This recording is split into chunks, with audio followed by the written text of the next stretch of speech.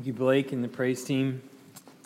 Open your Bibles, if you have them, to Colossians chapter 2, 11 to 14 is where we'll be this morning. Colossians chapter 2 will be in 11 to 14 this morning. It's come to my attention in the prayer, I left out a kid. So I left out Catherine, and I'm sorry. I did not mean to. That was not my intention at all, and I'm thankful that the Lord knows all of your names. So forgive me. Colossians chapter 2, 11 to 14 is where we're going to be this morning. Well, we've all been a part of a wedding ceremony at some point. I'm sure most all of us at least have. I have officiated weddings. I have been the groom in a wedding. I've been a groomsman in a wedding. I have been a participant in the congregation in a wedding. And every time I go, I dread going. I'm just kidding. That's not true. I don't dread going. No. They're joyous occasions, and we're all happy to be there, and it's a wonderful celebration. And in the wedding ceremony, at least in America, in most every wedding ceremony, there's going to be, toward the end of the ceremony, the exchanging of rings. I remember quite well, getting near graduation from college, I had not 2 nickels to rub together. I was working a job. That job went toward my apartment and all my living expenses and all those kinds of things. I didn't have anything to my name. And so I went into the jewelry store and I'm looking for a ring to give to Andrea, and she tells me what the cost is going to be. And I'm like, oh, that's probably more than I can afford. And she was like, well, what can you afford? And I said, well, I've got like $5 and a stick of bubble gum. Is that enough? No, that's not at all. And I remember going to my dad and asking him, I need something. I need help paying for this wedding ring. The wedding ring is it turns out incredibly important. I didn't think about this as I'm going to get married, but the wedding ring, you'll hear at almost every ceremony, every wedding ceremony, they hold up the wedding ring and they say, look at the perfect circle of the wedding ring. It symbolizes the continual love that these two will have towards each other. And of course, you buy the wedding ring that you're going to give to your significant other and you slip it on their finger as a sign of your enduring love. But at no part during that wedding ceremony are we ever confused that the wedding ring is itself the marriage. At no point in the wedding are we ever concerned that, if the ring doesn't somehow make it on the finger, if it falls off, that's a bad omen for the marriage. My daughter thinks this. As she sits in my lap, she plays with my wedding ring and she wants to put it on. And I say, no, I can't take it off my finger. And she says, well, if you do, then if I can put it on my finger, then I'll be married to mommy. She does the same thing to Andrea. She sits on her lap. Well, then I'll be married to. But of course, that's not what we think about the rings. Instead, those rings are a sign of an already present reality. It's an already present reality. Those rings are a sign of that present reality. This morning, we're going to be in the 8th sermon in our series on worship. And we're considering baptism this morning. Now, for anybody that's visiting our church, I want to take just a second to say that this is not the norm. What we're going to do this morning and what we've been doing for the last 8 weeks is not the normal diet of what we go through on a Sunday morning. Typically, we've been going through the book of Matthew, paragraph by paragraph, if you will, verse by verse, through the book. We're entering into chapter 11, and we're going into a new section where understanding worship is going to be really important. And so for us, I wanted to take a step back and talk about some of the things that have been added to our worship service over the course of the last 2 years. Because as we've added those things, a lot may have questions as to why we pray this way, or why we do this particular thing, or why we do that. And so as we've talked about worship, I wanted to just go through and dissect every element of the worship service and explain why that is there and what purpose it serves. And so this morning is going to be slightly different. As we consider baptism, when you go to the scriptures, our understanding for baptism is broad. It's across all of the New Testament. There are lots of passages that speak on baptism. But when it comes to the full meaning of baptism, It's not always expounded in just one passage. And so for us this morning, we're going to be dealing mostly with one passage, but we're going to jump around a little bit. Where the verses don't occur in the passage that you've just turned to, they should appear on the screen behind me. So with that in mind, I want to read from our text this morning in Colossians chapter 2, verses 11 to 14. And then as we go, I'll clue you in as to what scripture we're going to be looking at more closely. So Colossians chapter 2, verses 11 to 14. In him also you were circumcised with a circumcision made without hands, by putting off the body of the flesh by the circumcision of Christ, having been buried with him in baptism, in which you were also raised with him through faith in the power and the powerful working of God, who raised him from the dead. And you who were dead in your trespasses and the uncircumcision of your flesh, God made alive together with him, having forgiven us all our trespasses by canceling the record of debt that stood against us with its legal demands. This he set aside, nailing it to the cross. Join with me in prayer. Heavenly Father, we pray that you would teach us from your word by the work of your Spirit already present here with us and within us. Lord, we pray that you would empower us by the very same Spirit at work within us to repent from sin and to live a life that is consecrated to you, as we have already indicated in our baptism. We pray that we would make it true in our lives. In Jesus' name, amen. Well, in our society, baptism can be seen on a multitude of fronts by varying groups of people, both inside the church and outside the church. Sometimes baptism can be viewed as one of those unnecessary rituals that people participate in, though nobody knows why. It's a bit outdated, if you ask me. This shouldn't be the way we do it. Do we really have to go forward in baptism? That has nothing to do with me and my personal relationship with Jesus. Now, I should just say that there's every expectation in Scripture that a Christian would be baptized by immersion in the waters of baptism before the church. There's no category in the Bible nor in church history for a Christian that does not want to go into baptism. But this is kind of an attitude that some people will have in our culture from time to time. Or, on the other end, it can be something that feels like a safeguard for people and their children. And we see this a number of times when the culture goes to have their baby christened. We'll see this. They'll take their baby for christening. They'll never set foot in that church again. They haven't before that day. But by golly, we are going to show up to have our child christened, because this is somehow important. It's magic water, I suppose. But then we also see this definitely inside the Baptist church, even as Christian parents think about their own children. Many times we think, well, even though my child has nothing to do with God anymore, after he left my home or after she left my home, they walked out completely denying Christ ever since. They've never set foot in a church again since that day. It still puts me at ease remembering that there was a time when he was baptized. Right? It gives us some sort of confidence, as if that was somehow magical and it didn't mean anything after that for this person. Well, this morning we're going to see the three things I think that baptism represents. So there's three big things that baptism represents, and underneath each point about what baptism represents, there's two subpoints that we're going to look at as well. So this is a professional Baptist sermon, okay? Three big points and subpoints underneath that we need to take note of. But my hope is that as we think about baptism, what it is, that we can, as a church body, come together in understanding what it is and what it's not, but then also restore and ultimately safeguard baptism within the church body as we proclaim the gospel. So the first thing that baptism represents a confession of belief.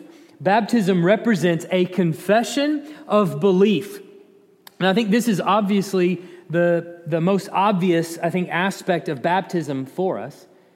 As parents, there may be nothing more desirous or more valuable or more something that we anticipate more than having our child come to us at some point and say, I believe in Jesus.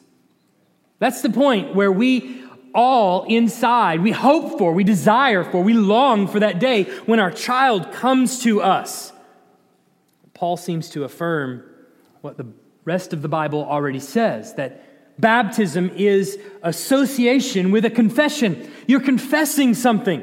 And the first thing that you're confessing, this would be the first subpoint, is the confession of a Trinitarian God. The first is the confession in baptism. It's necessarily Trinitarian. And what that means is that in baptism, the one being baptized is confessing a belief in the power of the triune God that we worship, who is Father, Son, and Spirit. And we know this, of course, first from Matthew 28, Jesus' famous commission of his disciples. And as he gets ready to depart, he leaves them with the Great Commission in Matthew 28:19, where he says, "Go therefore and make disciples of all nations, baptizing them in the name of the Father and of the Son and of the Holy Spirit." Now look in our passage at the direction that your faith takes toward each member of the Trinity.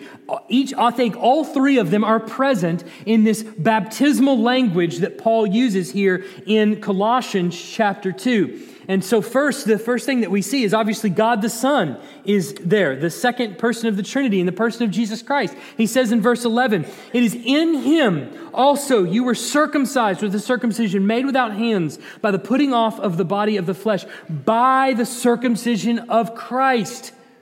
So in other words, it's through faith in Christ that your heart is circumcised. It's the tool, if you will, that circumcises your heart, is your faith precisely in Christ. The circumcision of the heart means that it's conformed, it's made into a covenant-keeping heart. And that happens through faith in none other than the name of the Lord Jesus Christ. In fact, in this whole passage of verse 11 through verse 15, actually, this whole thing is about the satisfaction that we have in Jesus Christ and ultimately the sufficiency of Christ for our salvation. And I preached this some number of months ago as we went through Colossians. I preached Colossians 2, 11 through 15, and the sermon was entitled "The Sufficiency of Christ." Because the whole thing that Paul is expounding on for several passages is the sufficiency of Christ for salvation. So the whole thing really is about Christ and his work of atoning for us, his atoning sacrifice. So this appears to be the most obvious aspect of our confession of faith. We are confessing in baptism, we're confessing a belief in Christ. Amen. But faith is also in God the Father. And that also appears there in our text if you look in verse 12. He says, "Having been buried with him in baptism, in which you were also raised with him through faith in what? In the powerful working of God, that is God the Father, who raised him from the dead." Think about this for a moment, about the image of baptism. Someone is going into the water, and then they're coming out again. And Paul says that our faith is not only placed in Christ as the atoning sacrifice for our sins, but it's placed in God the Father. And why? Because just as God the Father raised Christ from the dead, we are also putting our faith that God will raise us from the dead as he raised Christ. The hope of the Christian is in the eventual resurrection of the dead by the power of God at the call of Christ when he returns. Yes. That's the hope of the Christian. Those who are dead, whose souls have gone to be with the Lord and whose bodies have gone into the grave to rot, will be called up from the grave and reunited, body and soul. And those who are still here, who are still alive, will be transformed into a body fit for eternity. Yes. Christians have never believed that we are to exist forever in a disembodied state. We have never believed that. Some Christians today believe that is the ultimate destiny for the Christian, is that they die, the body goes away, it rots. That wasn't the important part anyway. It's like the peeling of a banana. And the inside is the most important part. That goes to be with the Lord forever. And then that's the end of it. That is not the end of it. That's an intermediate state. We are created body and soul and meant to be body and soul, and Christ will return and raise the dead. And our faith in baptism, what we're putting our faith in, is that as we come up out of the water, it's a picture that God, who raised Christ from the dead, I am trusting will raise me from the dead one day. I am putting my faith in God the Father and His power to raise me from the dead as He did Jesus. Yes. So our faith is in Christ as the all-sufficient sacrifice for our sin, and we are confessing that about Him in baptism. But we are also confessing our faith in God the Father and His power to one day raise us from the dead. But what about the Holy Spirit? Well, admittedly, the words Holy Spirit don't occur in this passage. However, look again at verse 11 and what he says about Christ. By virtue of what we have in Christ. He says, in Christ you were circumcised with a circumcision made without hands. Now, to be circumcised in the Old Testament is essentially the same thing as saying that I am included in the people of God.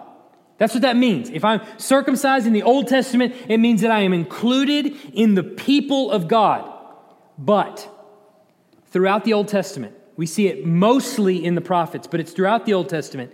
And then eventually in the New Testament, we see that circumcision of heart actually starts to take precedence. Once we start to see the stubbornness of the hearts of the people of Israel, and what we see then is a promise that one day God will circumcise the hearts of His people. And what he's referring to is that not only would the people be physically included in the people of God, but that they would be spiritually included, that they would actually want to be a part of the people of God, that they would desire in their heart to follow after God's commandments, that they would desire with everything to follow after, that they're not just paying lip service to being a part of the people of God. They're not just bearing the marks of circumcision so as to be included in a group. They don't just merely bear those physical marks, but they actually desire in their heart to follow after it. Paul actually talks about the source of the heart-level circumcision, and he says it in Romans 2, 28 to 29. It should appear on the screen behind me. For no one is a Jew who is merely one outwardly, by physical circumcision, that is. Nor is circumcision outward and physical. But a Jew is one inwardly, and circumcision is a matter of the heart. How? By the Spirit, not by the letter. His praise is not from man, but from God. So Paul clearly says here that circumcision of the heart is done by the Holy Spirit. Elsewhere, you would see this called new birth, maybe. Jesus calls it in John chapter 3 when he's talking to Nicodemus. At night, he calls him being born again. He says being born again. Nicodemus has no idea what he's talking about. But whatever you want to call it, it precedes the actual profession of faith that comes out of the mouth of a Christian. And then Paul seems to be pretty clear here. He says, you were circumcised without hands, having been buried with him in baptism. So baptism then is a confession of Christ as the only sacrifice for our sins that can atone for our sins. It's a confession of God the Father to raise us from the dead one day with the same power that He raised Christ. But it's also a confession that the Holy Spirit has circumcised your heart. That's what you're standing in the water doing. You're saying to everyone, everywhere, in front of the church, the Lord has circumcised my heart by the power of the Holy Spirit. So we're baptized in the name of the Father and the Son and the Holy Spirit because we are confessing belief in a triune God. In other words, we're standing in the water and we're saying, the Trinitarian God of all creation has come to my aid and has saved me. But there's another thing that we're confessing as well. Our confession is also associating with Christ's death and resurrection. We're confessing Christ's death and resurrection. This would be sub-point 2, under point 1, if you're following along at home. The picture of baptism is that the one being baptized is going into the water, and he is depicting for everyone being buried with Christ. You get that? He is depicting being buried with Christ in his baptism. Look at verse 12. Paul says, having been buried with him in baptism, in which you were also raised with him. You are associating with Christ. It's signifying that our stance in life is identifying with Christ, the dead and resurrected Christ. And so you're claiming Christ's death for you. You're confessing that Jesus is the only way to salvation. That's what you're saying in baptism. He's the only way to salvation. Christ's death paid for my sins. His resurrection will be mine in the future. You are acting out the gospel as you go down into the water and you come up, and you're saying that this gospel applies to me, and it's the only way that one can be saved. In a Christian wedding, two people come to the altar and they stand before the pastor on one side and they have the congregation on the other side as they face each other. And by merely being there at the altar, the two getting married are confessing something about the other person. I mean, they're basically saying, well, they're saying implicitly, this person is marriage material. I love this person. I care for this person. This person is marriage material. They confess their love for one another in the vows that they exchange between each other. And then at the end of the service, they demonstrate the love that they have just confessed. How do they do it? With a handshake? No. With a high five? No. With a kiss? Why? Because a kiss in our culture is the most appropriate public display of affection, that when others see it, they say, she belongs to him, he belongs to her. It's association. It's a promise. And it's similar with baptism. The one being baptized is confessing belief in the Trinitarian God that we worship, and then he's associating, or she is associating, with the death of the second person of the Trinity by going through the visual process before everyone else. You're essentially saying, remember Jesus, who went into the grave and was resurrected? I'm part of his bride. Now, some will stop there. Some will say, well, my son or daughter, they have confessed to me that they believe in Jesus, and so it's time to get baptized, right? Let's do it. Let's set a date. But there's more to it than that. So, point number 2, baptism represents a change of lifestyle. Baptism represents a change of lifestyle. Look at verse 13. And you who were dead in your trespasses and the uncircumcision of your flesh, God made alive together with him, having forgiven us all our trespasses. Earlier in verse 11, he says that as a result of the Spirit's work in circumcising your heart, you are putting off the body of the flesh.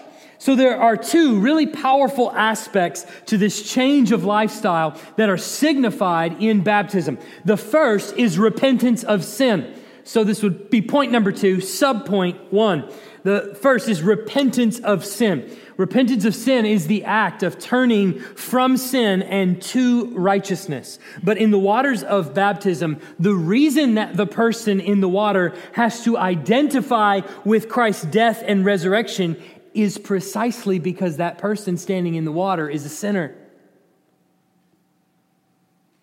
It's precisely because that person standing in the water is a sinner. And up until that point that they come to faith in Christ, sin is their only option. It's the only option on the table, is a lifestyle of sin. But in the waters of baptism, They're saying, as Paul says here, that the Holy Spirit has circumcised my heart, and I have been dead in my trespasses and sins and in the uncircumcision of my flesh.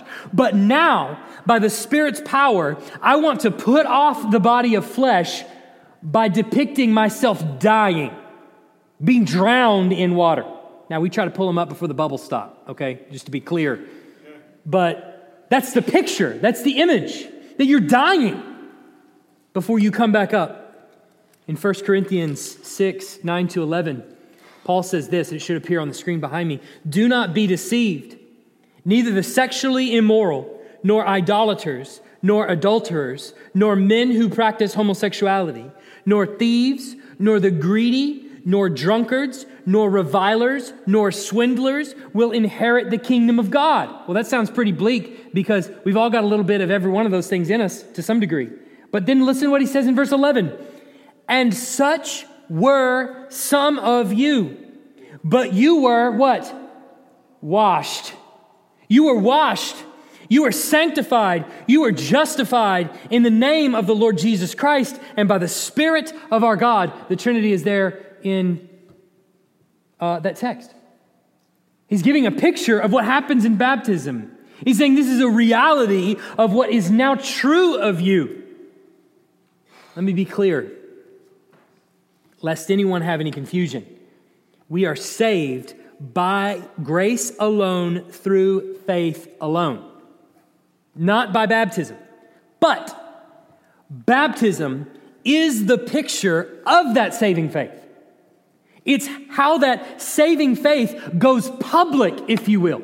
It's how the Christian stands before the church and gives a testimony to whom and to what they're associating their life with, and to the fact that they're repenting of sin. And so Paul says this about his own baptism in Acts 22. Ananias, he's recounting how Ananias came to him when he was blind and basically shared the gospel with him or spoke with him. And Ananias, he recounts, says this to him in Acts 22, 16. He says, and now, why do you wait? Rise and be baptized and wash away your sins, calling on his name. What does he mean there? That the water actually has some spiritual component to it that washes away his sins? No, that's obviously not what he's saying. It doesn't literally wash away your sins, but it's a picture of the repentance that one is going through, changing from darkness to light. But the second part of the change in lifestyle, this would be subpoint 2, is walking in newness of life.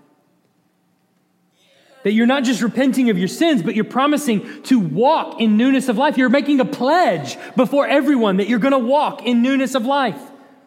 This is obviously implied in our passage where Paul says in verse 13, God made alive together with him, having forgiven us all our trespasses by canceling the record of debt that stood against us with its legal demands. This he set aside, nailing it to the cross.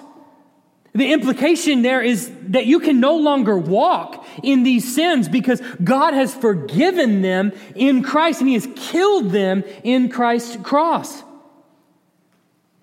Paul says it another way in Romans 6:4.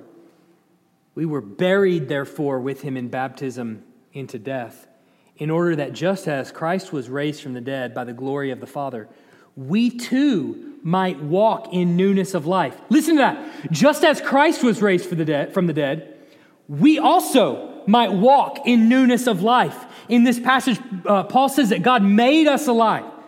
Peter says in 1 Peter 3:21 that in baptism, we're making an appeal. We're making a pledge. We're making a vow, if you will, to God for a clean conscience. So it's effectively the same notion. What's happening in baptism is that a people is being formed.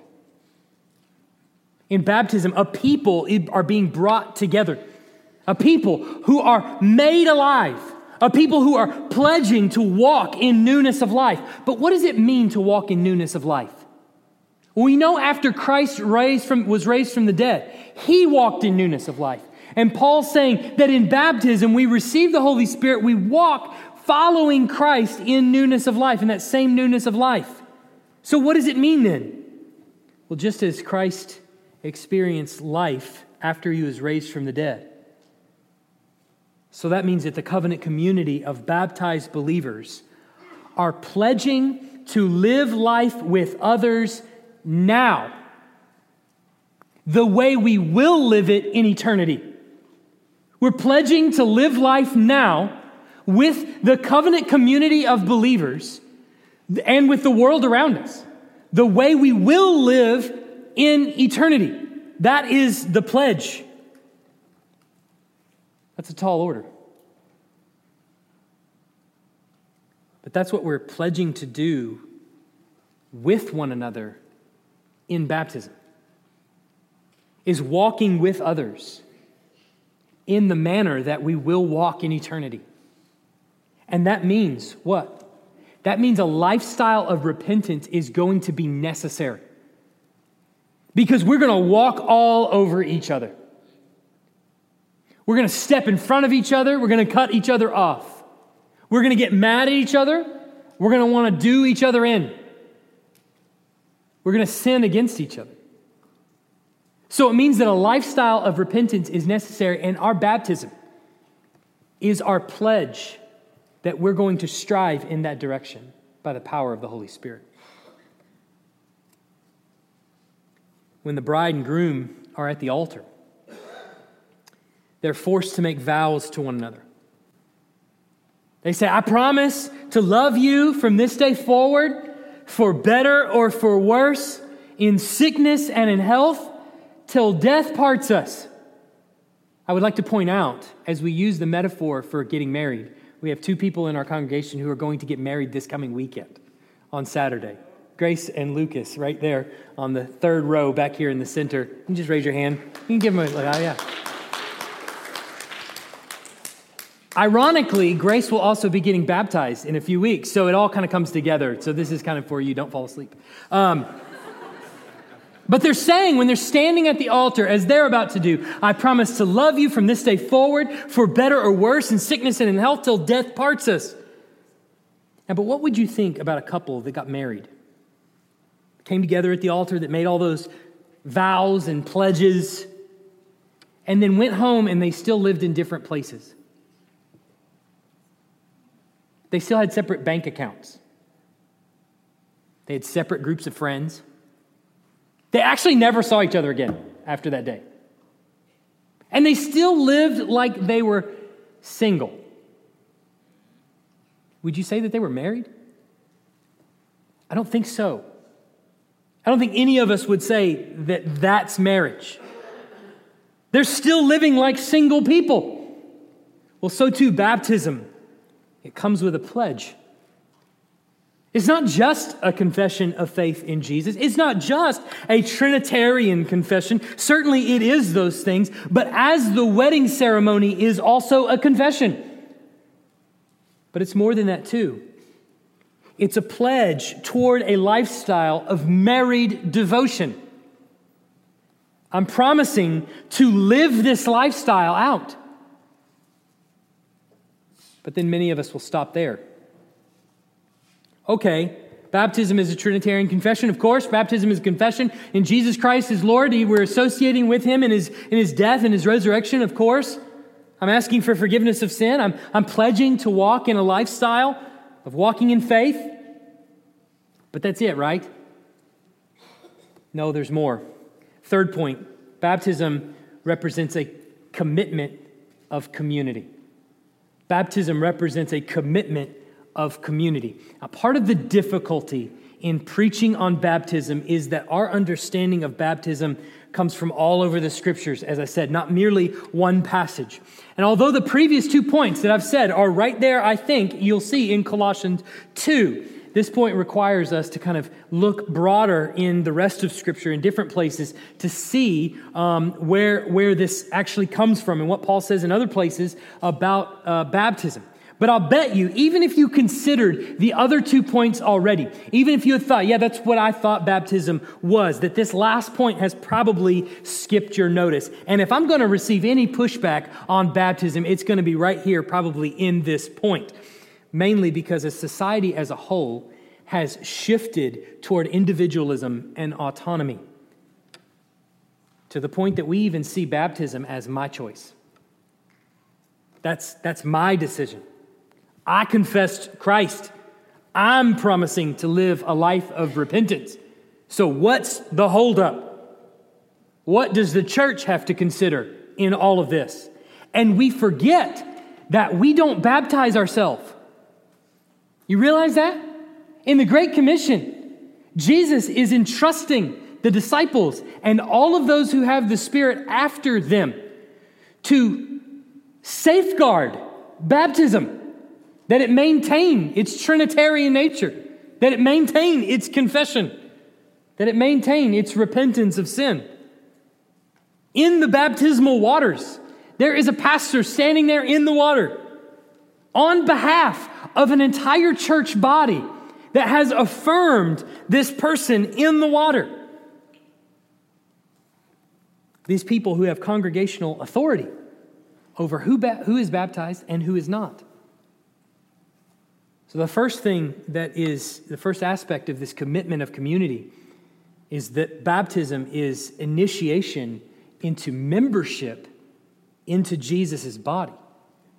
Baptism is initiation into membership in Jesus' body. I want you to consider what Galatians 3:27 and 28 says as an example. It says, "For as many of you as were baptized into Christ have put on Christ. There is neither Jew nor Greek. There is neither slave nor free. There is no male and female. For you are all one in Christ Jesus." He's saying you have all been brought into the body of Christ. There are other verses like this where Paul makes this point, like 1 Corinthians 12:13, basically saying the same essential point, that baptism is membership or initiation into membership in Jesus' body. And you might think about the book of Acts, where it reports several times that especially early on in the book, that the Lord was adding to their number those that were being saved. Well, how is he adding to their number those who are being saved? Well, just a few verses before that, Peter had told the crowd, "Repent and be baptized for the remission of your sins." Through repentance and baptism, as Peter had told them to do. That's how they were added to the number of the body. As circumcision was a sign on the 8th day that a baby was born into a covenant-keeping family in ancient Judaism, so baptism, like circumcision, is initiation into the church. However, though we love our Presbyterian brothers and sisters who sprinkle babies or like to baptize babies, we believe that circumcision, just as circumcision followed birth, baptism follows new birth. Amen. Not birth. It follows new birth. Amen. And so it should always follow new birth. We don't have any example in the Old Testament, not any clear example in the New Testament of any children, much less babies, being baptized. And so all of the signs in the Bible point to a belief that is then followed by baptism, a belief by an individual. But the second and most challenging concept in this, I think, that to grasp, is that baptism represents a commitment of community, because in baptism, the unrepentant sinner receives community forgiveness. That's hard to think about, and it's especially in our modern church context, the concept of church discipline has fallen completely out of favor. But it's difficult to wrap our minds and grasp this concept. That shouldn't come as any surprise to you that church discipline would fall out of favor in our church context, because largely speaking across our culture, discipline has fallen out of favor. Church discipline, as I would define it, and it's going to appear on the screen behind me, so you don't have to worry about keeping up with my definition. But church discipline is the process whereby church members of a local congregation hold an unrepentant sinner's immorality against him, and they vote to remove him from the church's membership and fellowship. So the church is actually acting in a disciplinary way over this person's access to church membership and church fellowship. I can't imagine why this has fallen out of favor in a modern church context. I mean, can you?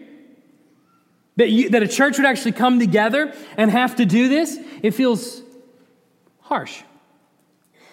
It feels heavy-handed. It feels hypocritical, maybe. Why would I hold someone else's sin against them and hold their feet to the fire when I really don't want anybody picking up the rug in my house? I really don't want people to come after me. I've heard it described as a witch hunt. While it was very common in the first 1900 and plus years of the church, it's fallen out of favor more recently. And at the same time, the modern church has a difficult time understanding texts like Matthew 18:18, which says, Jesus saying to his disciples, "Truly I say to you, whatever you bind on earth shall be bound in heaven, and whatever you loose on earth shall be loosed in heaven." Boy, is that a complicated passage. Or how about John 20:23? If you forgive the sins of any, they are forgiven them. If you withhold forgiveness from any, it is withheld. What on earth is Jesus talking about there? Is he actually giving to the apostles the permission to forgive sins? Is he giving them the authority to forgive sins? Really? Is that what we believe about the apostles? But see, it wasn't just the apostles.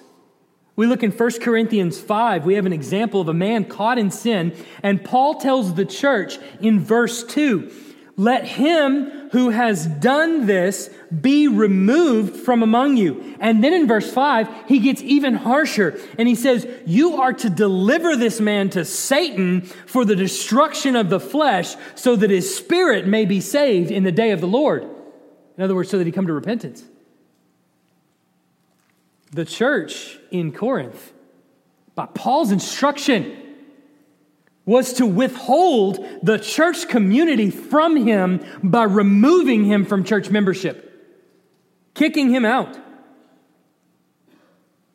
wasn't just the apostles that Jesus gave this authority to. It was the covenant community of Holy Spirit indwelt Christians. The church. We have this phrase in Baptist life called congregational authority. Or you might hear it called congregational rule sometimes. And if you ask many Baptists today what congregational rule is, they'll tell you that it means we have obligatory business meetings that are unnecessarily boring, where we basically decide how many paper clips should be purchased and things like that.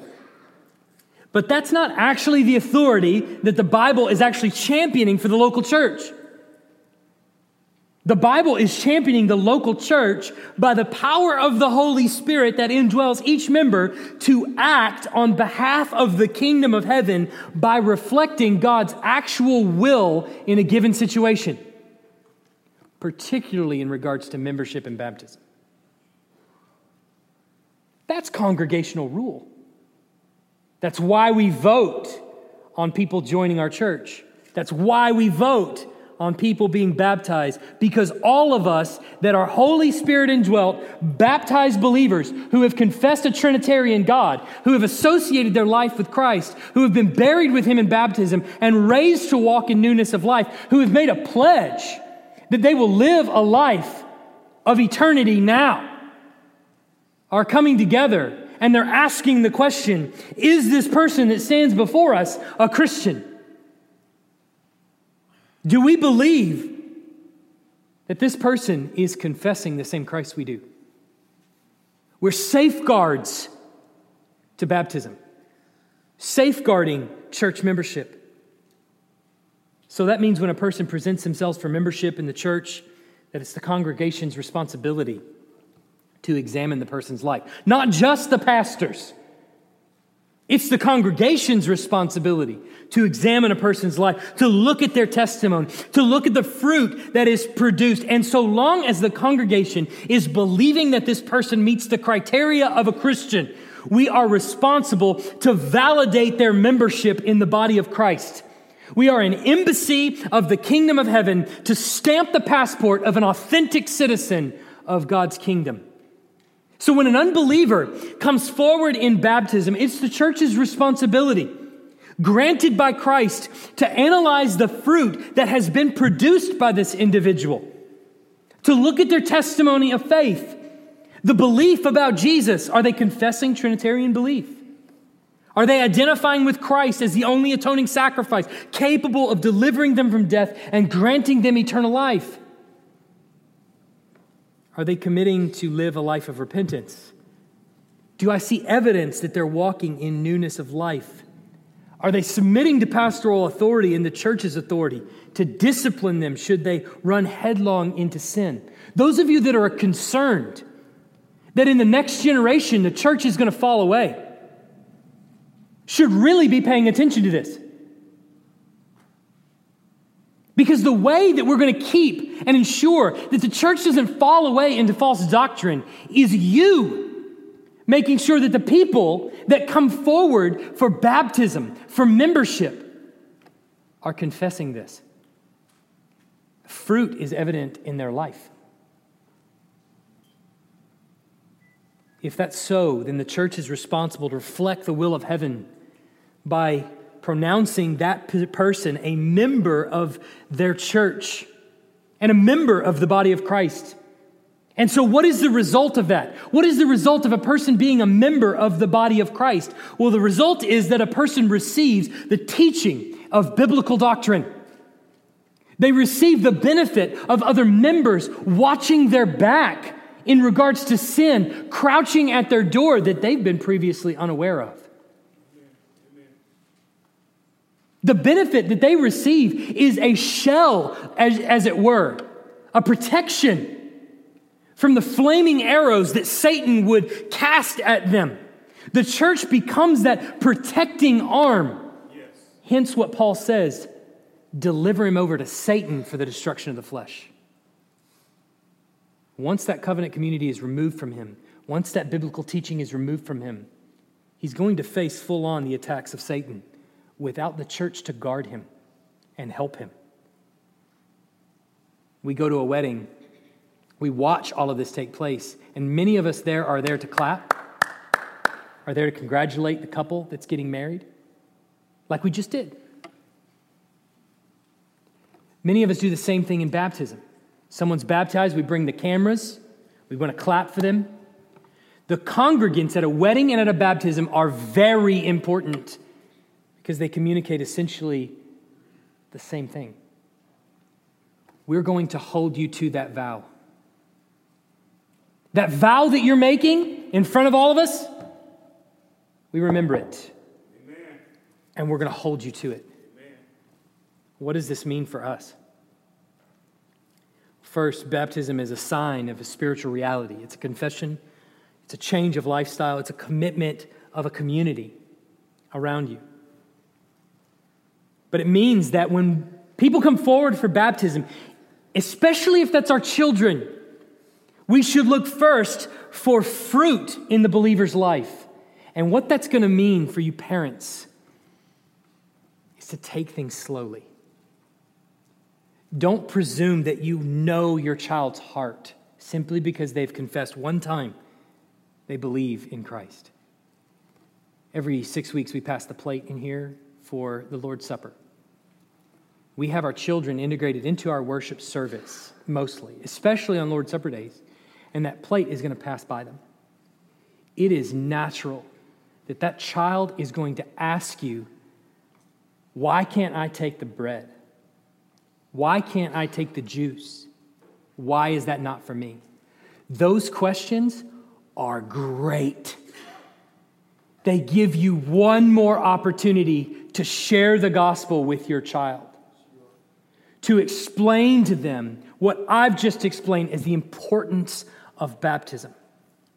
But remember that it's not merely a confession. It certainly is that. And anytime your child comes to you and says, I believe in Jesus, your response should be, praise God.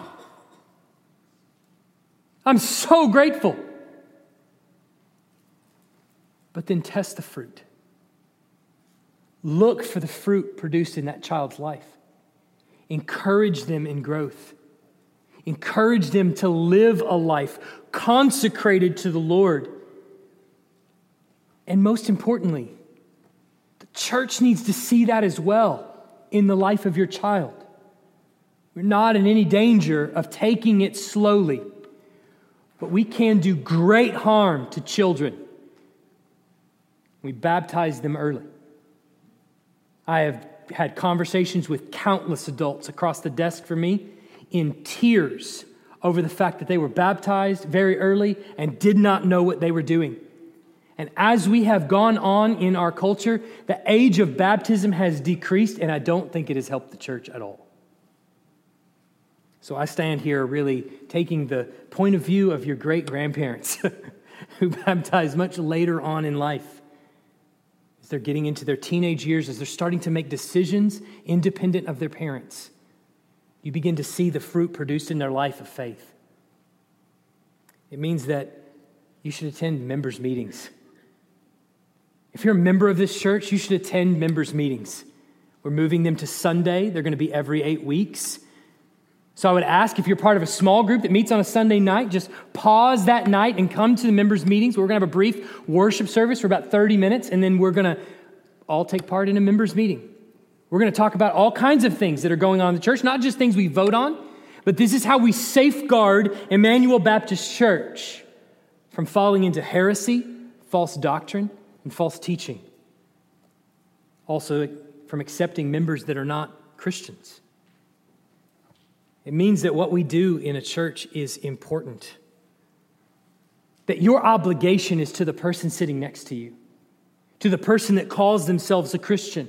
Your responsibility is to watch their back, to make them aware of sin that they may not notice that's crouching at their door. It also means for you individually, are you struggling with sin? Do you struggle regularly and mightily? Confess it. Tell the person sitting next to you. If that's your spouse, tell them. Allow them the opportunity to build you up, to encourage you, to challenge you, to push you toward trust in Christ. That is what we're here for as a body. Remember that the entire Godhead came to your aid in salvation as depicted in your baptism. And if he did that for you, he has not left you now, but he has given you a community around us. And in an era where everyone is concerned with church growth models, let's be more concerned with what it means to be an actual church.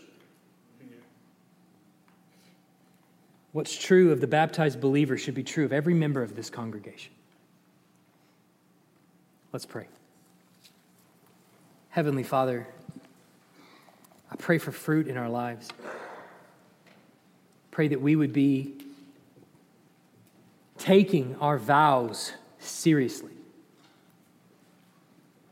That the promise that we made in baptism would flesh itself out in our daily life. We pray for our children.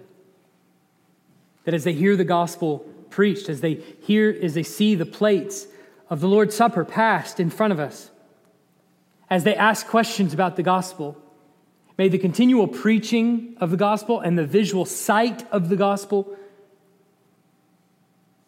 aid them in coming to faith. Pray, Father, that you would produce in our children not merely the confession. We pray for that you would, but not merely that, but the desire to turn from sin, the desire to live a consecrated life, the desire to be held accountable by the people around us. Pray that we as a church body would be concerned with that primarily, and that we would preach the gospel far and wide, knowing that what we have here in Christ is a great appeal. In Jesus' name, amen.